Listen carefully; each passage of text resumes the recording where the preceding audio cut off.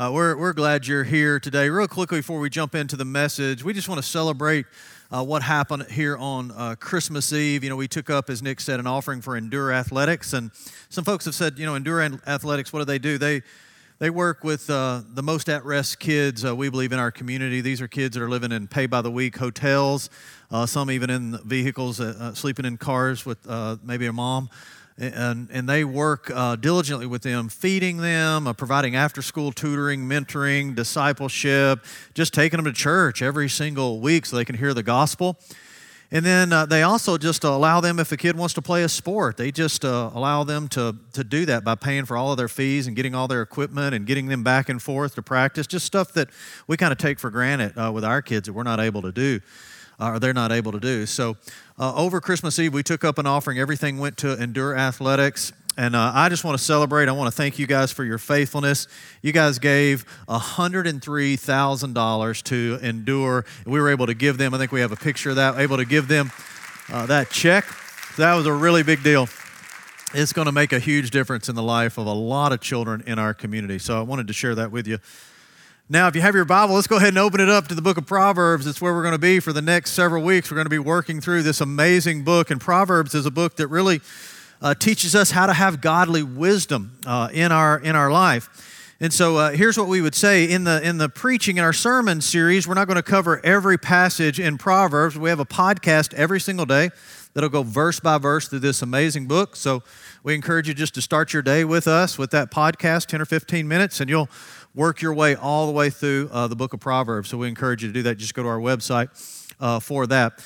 But let's just get a working definition of wisdom, because wisdom is something, if I had to ask you, how would you define wisdom? That may be a hard thing for you to answer. Like, how would we define wisdom? But when you see it in a person's life, you really know it. And so here's a definition of wisdom that I like. It isn't perfect, but I like it. It says this: wisdom is responding to the questions of life with the answers of God, right? Learning to respond to the questions that we have in life with the answers of God. Another definition that I've used through the years is wisdom is when we begin to see as God sees and we begin to do as God says in our life. And we saw last week, as Nick was teaching, that first of all, wisdom is something that is given to us by God. In fact, it's a prayer that God wants to answer in your life. 1 Kings chapter 3, that's what Solomon asked for. He asked for wisdom, and God granted that. You know, he didn't ask for long life or wealth. He asked for wisdom, and God gave him that. So it just reminds us that we can ask the Lord for that as well. Secondly, we're going to see that true wisdom is really only found in a relationship with Christ. Now, it takes knowledge is a part of wisdom. Can I say that? Knowledge is a part of wisdom. You can't ultimately have wisdom without having knowledge, and knowledge certainly of the Word of God. But you can have knowledge and not have wisdom. Does that make sense? You can know a lot of things but still not have wisdom. But here's the difference, is that when we have this knowledge really of the Word of God, and we have the Holy Spirit alive in our life, giving us that resurrection power to walk in obedience, then we're able to move into a lifestyle of wisdom. And so one of the things that happened, I know if you were like me, you woke up on Christmas morning, and the first thing that you begin to be aware of on social media and as you turn the news on is the bombing that took place in downtown Nashville. I mean, it was just a crazy, crazy deal. It seemed just surreal, didn't it? And so there's so many stories that have come out of that. One of the stories that you're probably familiar with, you've seen it, and it really stood out to me was the Nashville Police Department Officer James Wells. I don't know if you know Officer Wells' story. In fact, you can go and see that online. He was walking to the RV that morning. As he was walking to that RV, just really seconds before the explosion, he says in an interview that he really heard God say to him to turn around. He literally turns around and starts walking in another direction, and you can see the explosion take place, and most likely saved his life. And so, in a sense, that's part of wisdom, that we have just a real relationship with a living God who's speaking into our hearts and lives on a daily basis. And so these are issues, questions that we have about relationships, questions that we have about our career, questions that we have about ourselves. How do we see ourselves? And, you know, instead of God making all these decisions for us in our life, you know, who should we marry? Where should we go to school? Or should I take this job or not take that job? What God wants to do is build into your life and my life wisdom. And He expects us to acquire wisdom. And we're gonna see that. But acquiring wisdom takes effort. Like if you're going to acquire wisdom, it is going to take some effort on your part. But I want to say it to you this way, failing to acquire wisdom will cost you a whole lot more. It'll make your life so much more difficult. In fact, if you fail to acquire wisdom, what you'll find is for most of your life, it'll just feel like you're swimming upstream. And so throughout this series, we're really going to talk about how is it that we can acquire godly wisdom in our life. And let me just say this, just a big statement as we begin our next few moments together. Nothing in your life that you will ever do will make a greater impact on your life than your ability to acquire wisdom. Can I say that to you again? Nothing that you will ever do in your life will make a greater impact on your life than your really desire to acquire the wisdom of God in your life. And so in Proverbs, verse 4-7, we'll put this up on the screen. It's not the verse that we're going to dig into today, but it makes this point. The beginning of wisdom is this. Listen to what Solomon says. Get wisdom, though it cost you all you have. In other words, he says, this is a noble pursuit that Solomon said, and it's going to cost you something. It may cost you all that you have of your time, effort, and energy, but it is worth it to pursue wisdom, to really know how to approach the questions of life with God's answer. Boy, what a difference that'll make in our life. Now, here's the deal. Without wisdom, if you live your life without wisdom, then you might land the dream job. But the dream job becomes the nightmare without wisdom. You see, as we think about living life without wisdom, you can live life without wisdom and you might find your soulmate, but without wisdom, your soulmate will turn into a mortal enemy without wisdom and now without knowing how to navigate that relationship. You know, the financial windfall may come in your life without wisdom. But if you have a financial windfall that comes into your life without wisdom, that financial windfall could turn into a storm that really rips your life apart. That's why this is so important. So here we go. We're going to begin with Proverbs chapter 1, verse 7. It is a super important passage. In fact, it really is the theme of this whole book of Proverbs. It's a book that focuses on how to acquire godly wisdom into your life. And if one verse summarizes it, I think Proverbs 1:7 might do it. Let's take a look at it. Here's what it says. It says, the fear... You might want to underline that if you have your Bible open. The fear of the Lord, that word Lord there, Yahweh, means God, Israel's covenant God. We've entered into a love relationship with a God. This isn't just the God who is above us, who has created all things. It is a God that we're in a covenant love relationship with. The fear of the Lord is the beginning of knowledge. But fools despise wisdom and instruction. And it just kind of compares and contrasts, if you will, a person of wisdom and a foolish person. A foolish person despises or turns away from wisdom because we're going to see even in the book of Psalms that what is a foolish person? A foolish person is a person that believes there is no God. They are a law unto themselves, so they don't have any desire in listening and learning. And so let's just look at a couple things here for the next few minutes that I promise you, everyone in this room, everybody that's watching online, we can grow a little bit in this area and it will make a big difference in your life, all right? So here's the first thing I want us to see. We're going to talk today about one thing. We're going to talk about understanding the fear factor because that's how Solomon begins his journey of teaching us about wisdom. He says the fear, that's right, the fear of the Lord is the beginning of wisdom. So we're going to break that down. We're going to talk about what does it mean to understand the fear factor. Now here's the first thing you'll see. We'll put it up on the screen. It's this. Fear is foundational to wisdom. That's what Solomon is saying. Fear, a healthy fear of God is foundational to wisdom.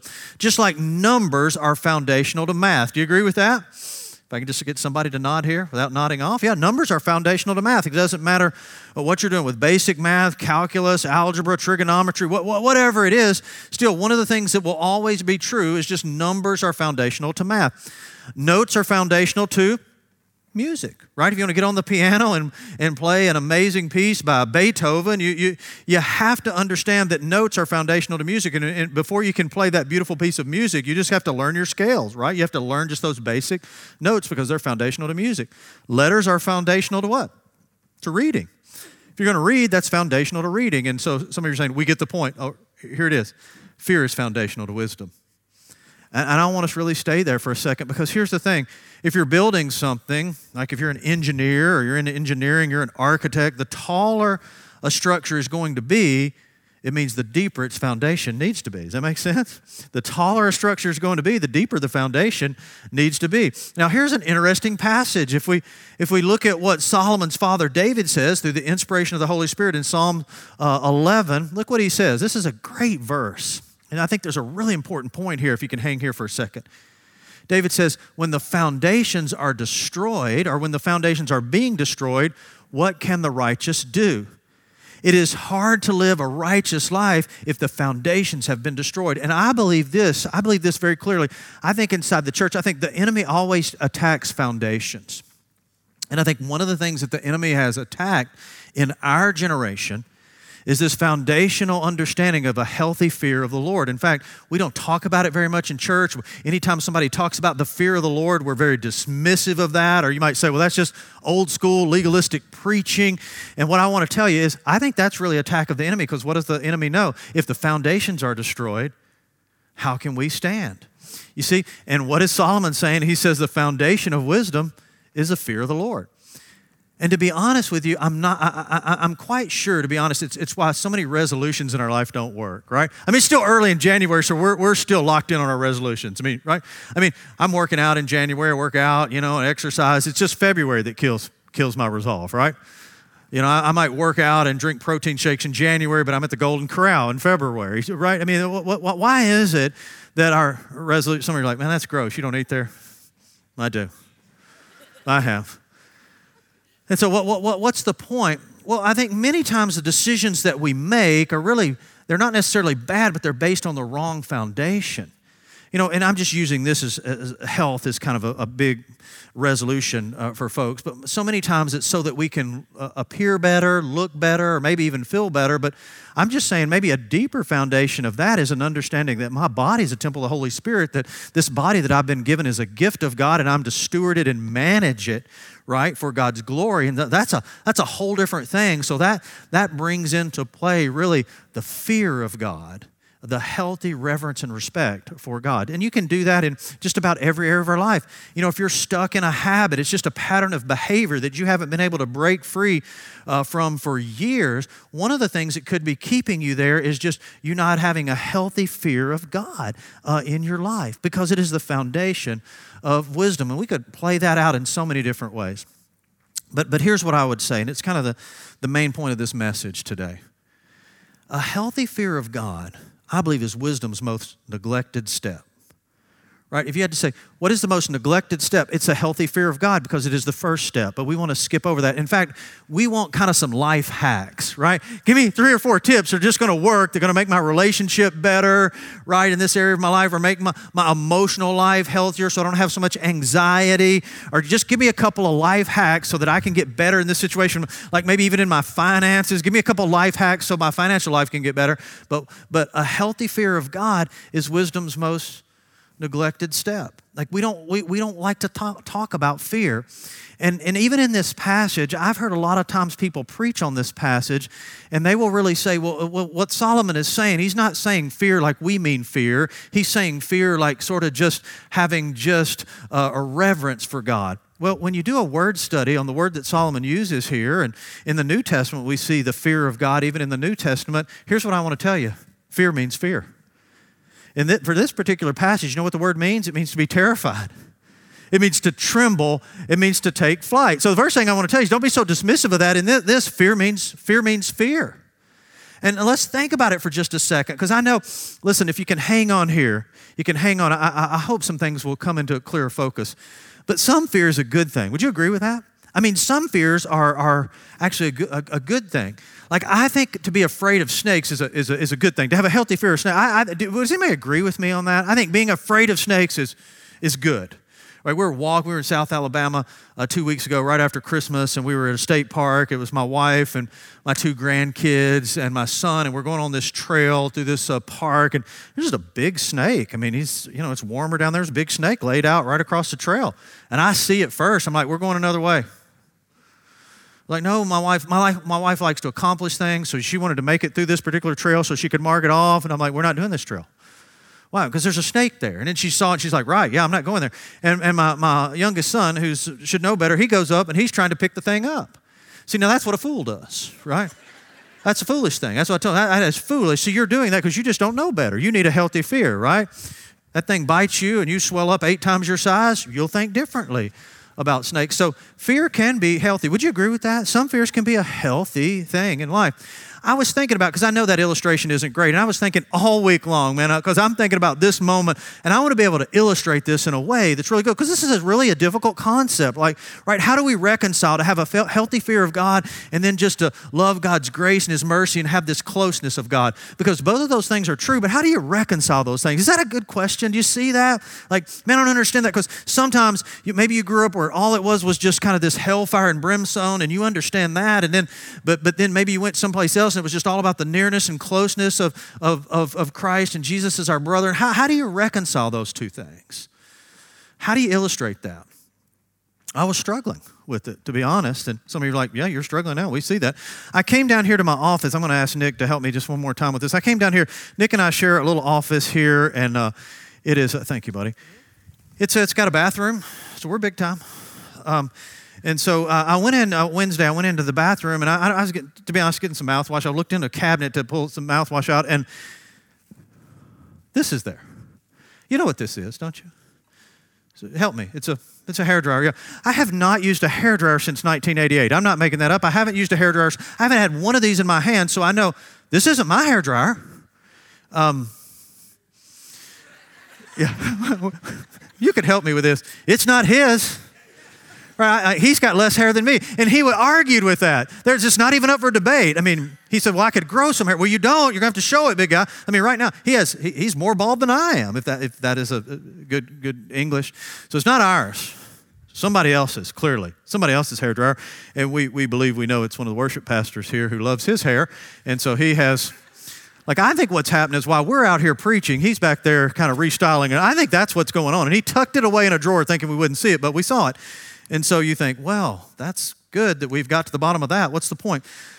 So I have not held a hairdryer in a long time. I'd forgotten about this. And so I'm looking because I'm just curious. I thought it might have his initials on this or something.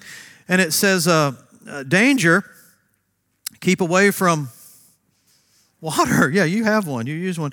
And then, as if that wasn't enough, and I'm not making this up, it has here it is. It has a picture on it. It has a picture on it of a bathtub. I wish I could show you. You probably have one of these. It has a picture of a bathtub with water in it and a hairdryer and a big X mark through it. Like, don't do that. That's helpful, right? So what's the thank you, buddy. Go use that. What's the point? Well, here's the point. Electricity is an amazing thing, isn't it? I mean, just look around. I mean, we're here and we're enjoying the benefits of electricity in this place. I mean, there's lights on, there are screens. I mean, electricity is a cool thing. If you're watching online, part of that is due to electricity. So many things in our life electricity is an amazing thing. We would all agree with that. But if you don't have a healthy respect, a healthy fear of electricity, that's a dangerous thing, right? Would you agree with that? I mean, that's why the picture is there. Don't get this thing. Don't use this thing, as great as a hairdryer could be for some of you guys. Don't get that thing near water because it's indiscriminate. You're dead. So we have to have a healthy fear of that. So let's think about this. Let me show you another verse, Psalms 119, verse 120, just to kind of get an understanding of reconciling these two things.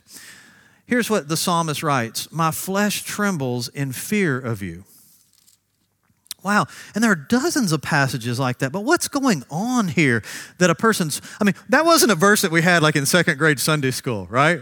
I mean, they didn't put that up. It's our memory verse of the week. My flesh trembles in fear of you. We don't teach that to our kids. I mean, did any of you have that growing up in Sunday school? Nobody had that. So what's in play here, right?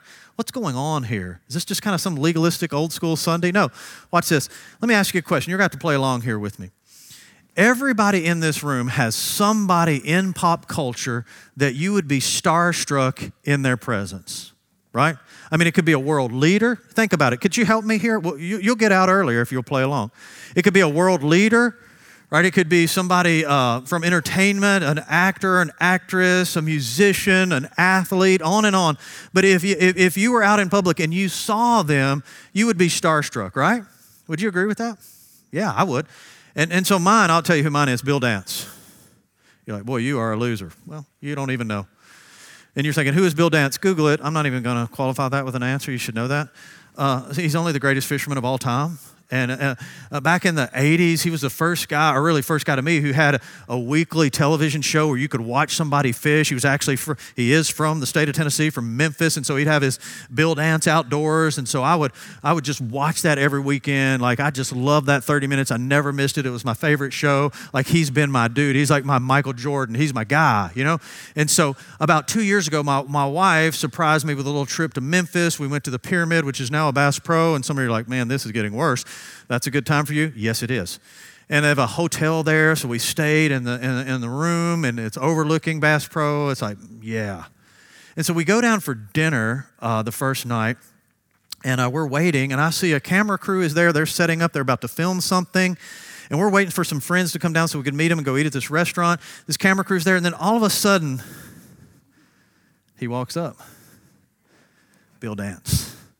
And he's standing about 10 to 12 feet away from me, just leaned up against kind of a wall there. Nobody's around him. And I look at Amy and I said, that's Bill Dance. And she said, who's Bill Dance? I said, woman, I can't help you here. It's a major problem. No, I said, that's Bill Dance. Man, that's the greatest fisherman. That's my hero. I love that guy. And she said, well, go talk to him. I said, I'm not talking to him. I talk for a living. I would talk to anybody. I mean, if you'll sit here all day, I'll talk, right? I'm a talker. I'm a professional talker. I get paid to talk. It's what I do. I'm a talker. But I'm in the presence of Bill Dance, and I can't say anything. She says, go over and talk to him. I can't talk to him. It's Bill Dance. And so she says, well, I'll go talk to him. I said, no. It's like what you would say to your mom when she would say so. She said, I'm going to go talk to him. Don't. Right? I felt like, and so she goes over and she said, Mr. Dance, my husband likes you. I was like, oh my gosh, that is terrible. No. He likes you so much. And he's too embarrassed to come and ask for his picture. So you get a picture. Could you take a picture of my husband and I? And I'm like, this is terrible. But anyways, we got a picture. And so cool. Look at that, Bill Dance. Look at him. Look at that guy. He's a stud, isn't he? And I was just like, man, I can't believe it. I was so thankful. Like I have in my office, I have my grandkids and I have Bill Dance. Those are the three picture I have in my office. And Jesus, I have Jesus. But anyways. So I had that. I was like, man, that was an awesome moment. And some of you are like, that is so, thank you for telling that. It feels really good to know how simple you are. Here's the point. Let me say, maybe here's the question. If being in the presence of human greatness makes us feel that way, what is it like to be in the presence of infinite greatness, infinite power, infinite holiness? What would that feel like? Well, we get a little bit of a glimpse into that in Scripture. Like, I want to ask you a question because it's just fun. Those of you in the balcony, like, you can play along too. Everybody, and in the first service, like a dude sitting on the front row just answered this totally wrong. He was like bold and yelled it out, and it was wrong, which is super awkward in church, right? When somebody answers something wrong, and then the pastor has to say, "Thanks for playing." No, that's not right at all. So don't yell this out unless you're like really solid on it, all right? Because it'll be weird. But of Jesus' disciples, there's one who says he's the one that Jesus loved the most. The original 12 I'm talking about here. He says, Jesus loves me the most. You know who it is? Everybody's like, I want to say John, but I'm afraid. Yeah, it's John, the beloved disciple. I mean, he feels like, he tells all the others, Jesus loved me the most, right? And he's the youngest of the disciples, so every time they had a meal, he sits closest to Jesus when Jesus was here on earth. And he's the disciple that Jesus, John says he felt like he loved him the most. Now, little did John know that everyone feels like that in the presence of Jesus. But anyways, here's a passage from Revelation chapter 1, verse 17. What's interesting about this, who is the author of the book of Revelation? John, right? And he gets a chance to see the resurrected Christ. Revelation means unveiling, right? So it's pulled back. He gets to see the resurrected Christ. Now, here's a guy he was best buddies with here on earth for 3 years, right? It's his boy. Jesus is his boy. Jesus loved him most of all. But listen to what he says when he sees him. When I saw him, John says, I fell at his feet as though dead. Think about that for a moment. John said, when I got a glimpse of his power, of his greatness, of his holiness in this resurrected form, I fell at his feet as though dead. Let's talk about something for a second, because listen, we love to celebrate the nearness of God, and that is a good thing, and I want to try to wrap this up with that in just a second, but we can't skip a step, right? We can't skip a step. If the resurrected Christ were to come in this room today, we wouldn't be running up asking for his autograph. We'd be on our faces in the floor in the presence of his holiness and his power. You see? That's the start of wisdom, having a healthy fear of the power and the holiness, the righteousness of King Jesus. Now, I love this. When I saw him, I fell at his feet as though dead. Then he placed his right hand on me. Jesus never wants fear to paralyze us. He always wants fear to, we're going to see, propel us. Watch. Then he placed his right hand on me and said, do not be afraid. I am the first and the last. That's an amazing statement, or the Alpha and the Omega. I am the beginning and the end. And really what he is saying is how we're going to wrap this thing up today. When we have a healthy fear of God, it only expands ultimately our love for God. Now, we'll get back to that, all right? So let's look at the second thing. You still with me? We're talking about understanding a fear factor. Here's point number one. Fear is foundational to wisdom. Do you at least believe that's what the Word of God said? Right? That's Proverbs 1:7. The fear of the Lord is the beginning of knowledge. So fear is foundational to wisdom. And can I ask you a question? Could you here today, those of you watching online, those of you here at Battlefield, could you grow in this area of having a more healthy fear of God? Could you grow in that area? I sure could. I sure could. And a result of that is, if I grew in that area, a result of that is I would grow in wisdom. That's what the Scripture says. You don't skip a step here, right? All right, let's look at the second thing. Just really quickly, fear is a proper response to God's power and his position. In other words, how do you grow? Like, you don't focus on fearing the Lord. Like, I need to focus on the fear of God. No. You need to focus on the power of God and the position of God, and fear will naturally grow. Like astronomers tell us, if you were to go out tonight and there weren't any clouds in the sky, you might be able to see about 10,000 stars, but that's a lot, by the way, right? A clear night, that's a lot. But astronomers tell us that's not all that there are. There are about 3,000 billion trillion. That just sounds like a made-up number. Stars in the universe. That is 3 with 24 zeros behind it. And the God that we worship today created every single one of them. He spoke them into existence through the power of his word and named them. Let me just tell you something. That's power, right? That's power. And when you begin to focus on the power of God, then we begin to grow in a healthy fear of God. Well, the next thing we have to focus on is the position of God. Who is it? What is his position or position of authority? Let me read a passage of Scripture which will help you with this. It certainly helps me. Mark chapter 4, verse 35. Are you guys with me still? Just for a second, right? Look at this. Jesus had just finished ministering on one side of the Sea of Galilee. He's about to go on the other side of the Sea of Galilee, because the next day he's going to cast out a demon. But as he's traveling by boat from one side of the Sea of Galilee to the other, a very interesting story takes place. And it's a story that really helps us with this idea of understanding the fear factor. Watch this. I want to show you something really cool. On that day when evening had come, he said to them, "Let us go across to the other side."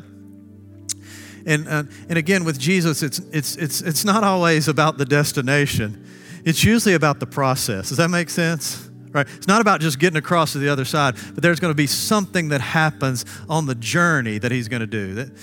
That'll help you a little bit. Let us go across to the other side. And leaving the crowd, they took him with them in the boat just as he was, and the other boats were with them. I always love to say this here because it's so fascinating to me.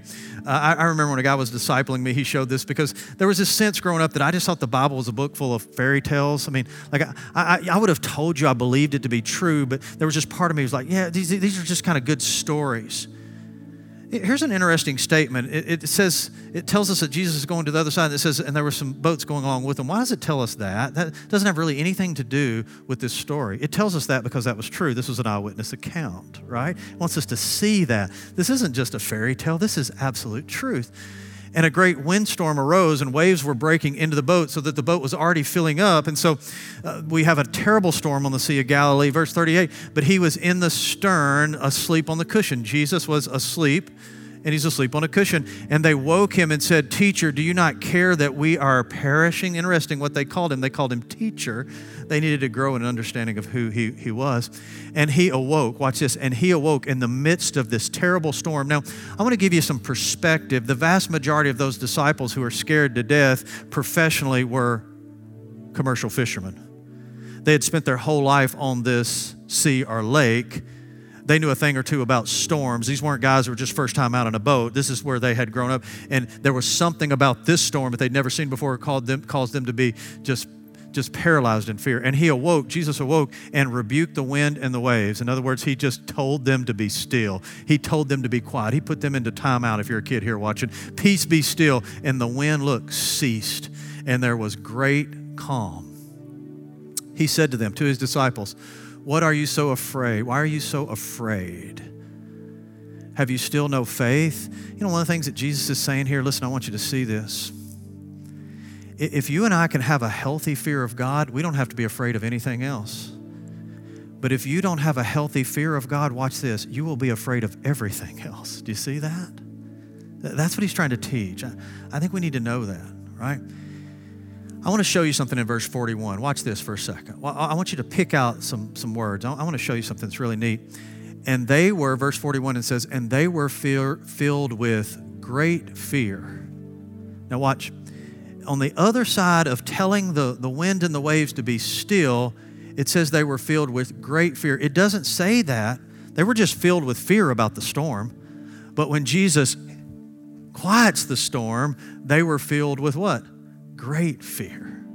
The rescue scared them more than the storm. His power and his authority. And they were filled with great fear and said to one another, watch this, who then is this that even the wind and the sea obey him? And they're understanding this is God. Only God does this. They called him teacher, and they realized they were in the boat with the sovereign of the universe, that he spoke peace to this storm. And they were filled with great fear because of why? They understood more about his position, right? You see that? And the point that they're making is, listen, if the winds and the waves obey him, why are we not obeying him? And they begin to get it. You see, they would go to the other side of the lake and the demons obeyed him. So the winds and the waves and the demons. And so the point is, after we understand a little bit more of his position, why are we not obeying him? Let me say this. I think it's the most important thing that I want to try to communicate today. In a sentence.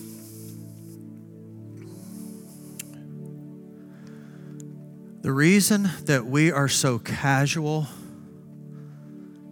and unmotivated when it comes to our obedience, the reason that we are so casual about sin in our own life is because we don't have a healthy fear of God. That's why we're so casual about it. Can I tell you something today? Nothing changes in your life until your fear changes.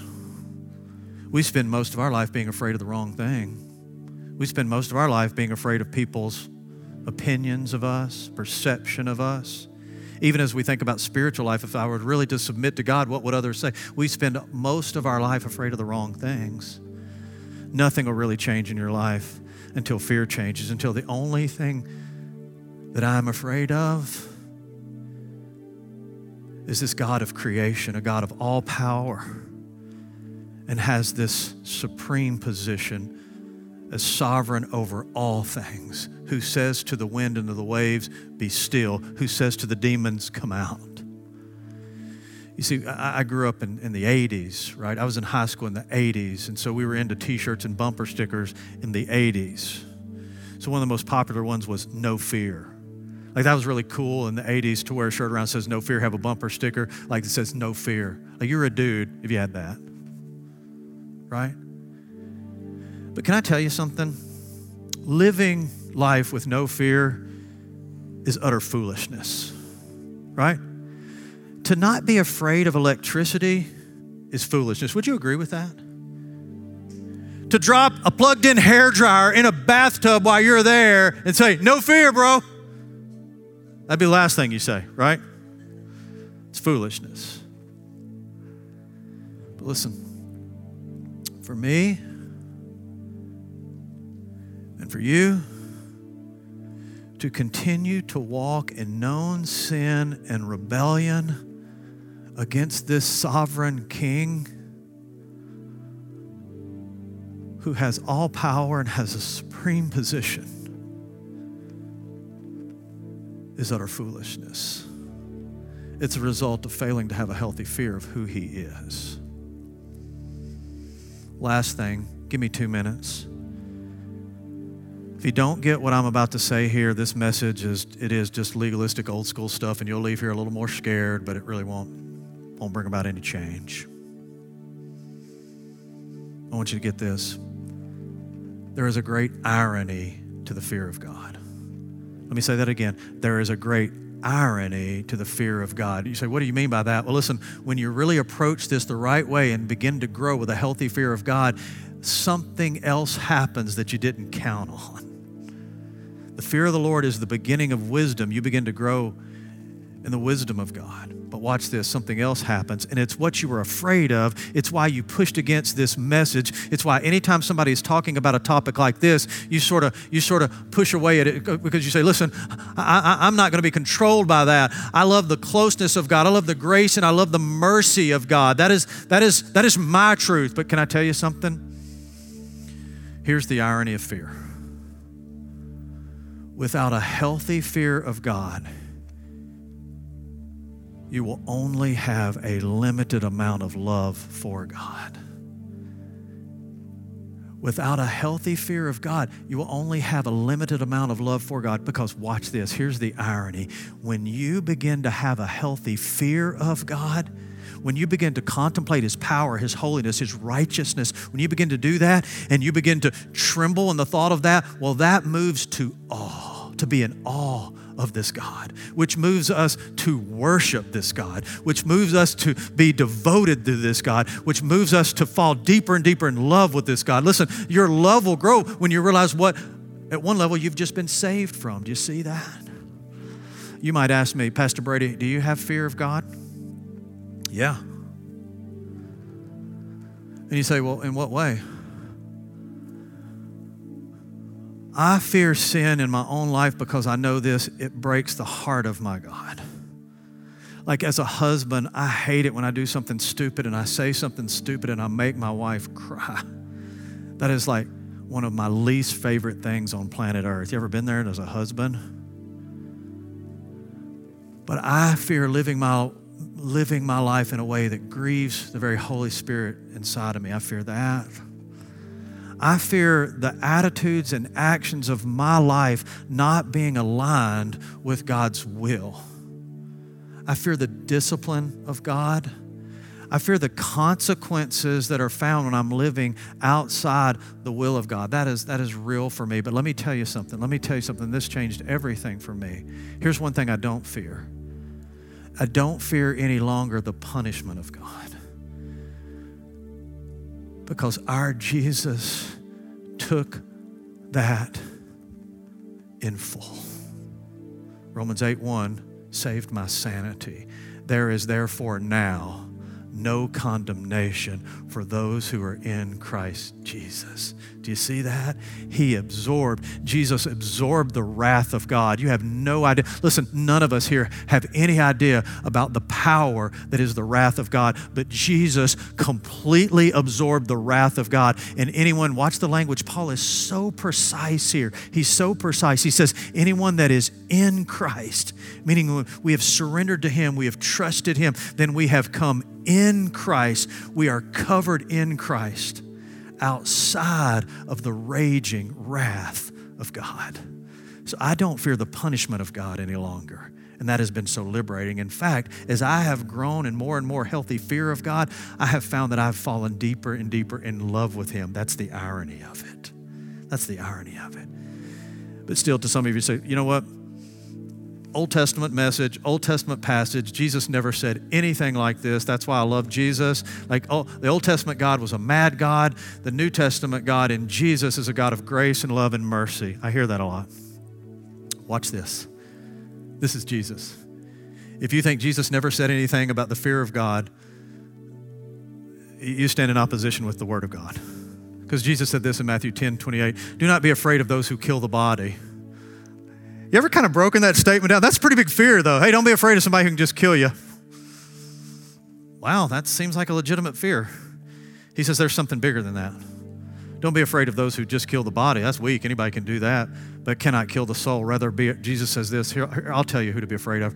Rather be afraid of the one who can destroy both soul and body in hell. Jesus says, if you don't have fear, here's a fear that you need to have. You need to have a fear of the judgment of God. And you would say, well, listen, my God wouldn't send anyone to hell. Listen, can I tell you something? No one in this room will end up in hell unless they first walk over the crucified Son of God who died so you would never have to go there. That's love. But the fool says there is no God, so they will reject that, and they will step over the crucified cross of Christ and absorb for themselves the wrath of God. I never forget, years ago, I was with a buddy. We were in Ontario. The morning, I still remember the morning like it was yesterday. We woke up, we had breakfast. It was about 60 degrees. There wasn't a cloud in the sky. We got out in this little aluminum boat with about a 10 horsepower motor, and we set off across the most beautiful lake I've ever been on in my life for a day of fishing. It was going to be unbelievable. And in an hour and a half, the temperature dropped over 30 degrees. Try to get your mind around that. From 60 to down into the upper 20s. The wind began to blow like I've never seen it blow before. I mean, what was just a bluebird sky now was just intense, dark clouds. And my buddy, who's smarter than me, says, we better need to be getting back. I said, no fear, bro. No fear. So I stayed just a little bit too long. And then as we headed back, I still remember, I got this little tiller steer motor. I got it, giving it all it can go. It's 7 miles an hour. I'm putting down the lake. And I'm looking ahead, and my buddy's looking behind. And he lost all color in his face. And his eyes kind of began to bug out. And I turned around, and what I saw looked something like out of Raiders of the Lost Ark. It had begun to sleet, but I'm not talking Middle Tennessee sleet, like safe, nice little sleet. I'm talking about big, jagged, nasty sleet. The water is just churning, and it is hitting the water, and it is moving our way. And so if you can get this picture, here we are, just going real slow, heading back to our cabin, and I mean, nasty, jagged ice is just screaming from the sky, and it is closing the gap. And man, I am freaking out, and so is he. And he's mad, like he's always want to blame. I told you, right? You heard that? And I just remember we got back. I could see the cabin. It's getting closer. So is the storm. It's getting closer. And we ran that boat up on the little island we were staying in. I never tied it up. I never came off the gas. I just ran it right up on the bank. We jumped out and we ran into that cabin as fast as we could go. And then we sat down right in front of a window, looking out. And then, bam! It hit like a ton of bricks. And we're sitting in there just looking at each other going, whoa. That, my friend, is power. But we were inside. We were protected. But that protection didn't cause us to lose sight of the power and the wrath and the fury of that storm.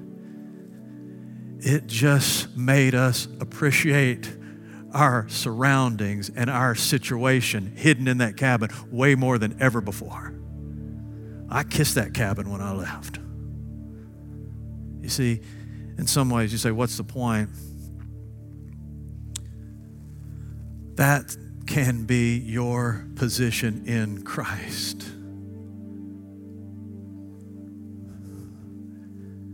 But for those of us who are in Christ, we never, ever lose sight of the power of our God.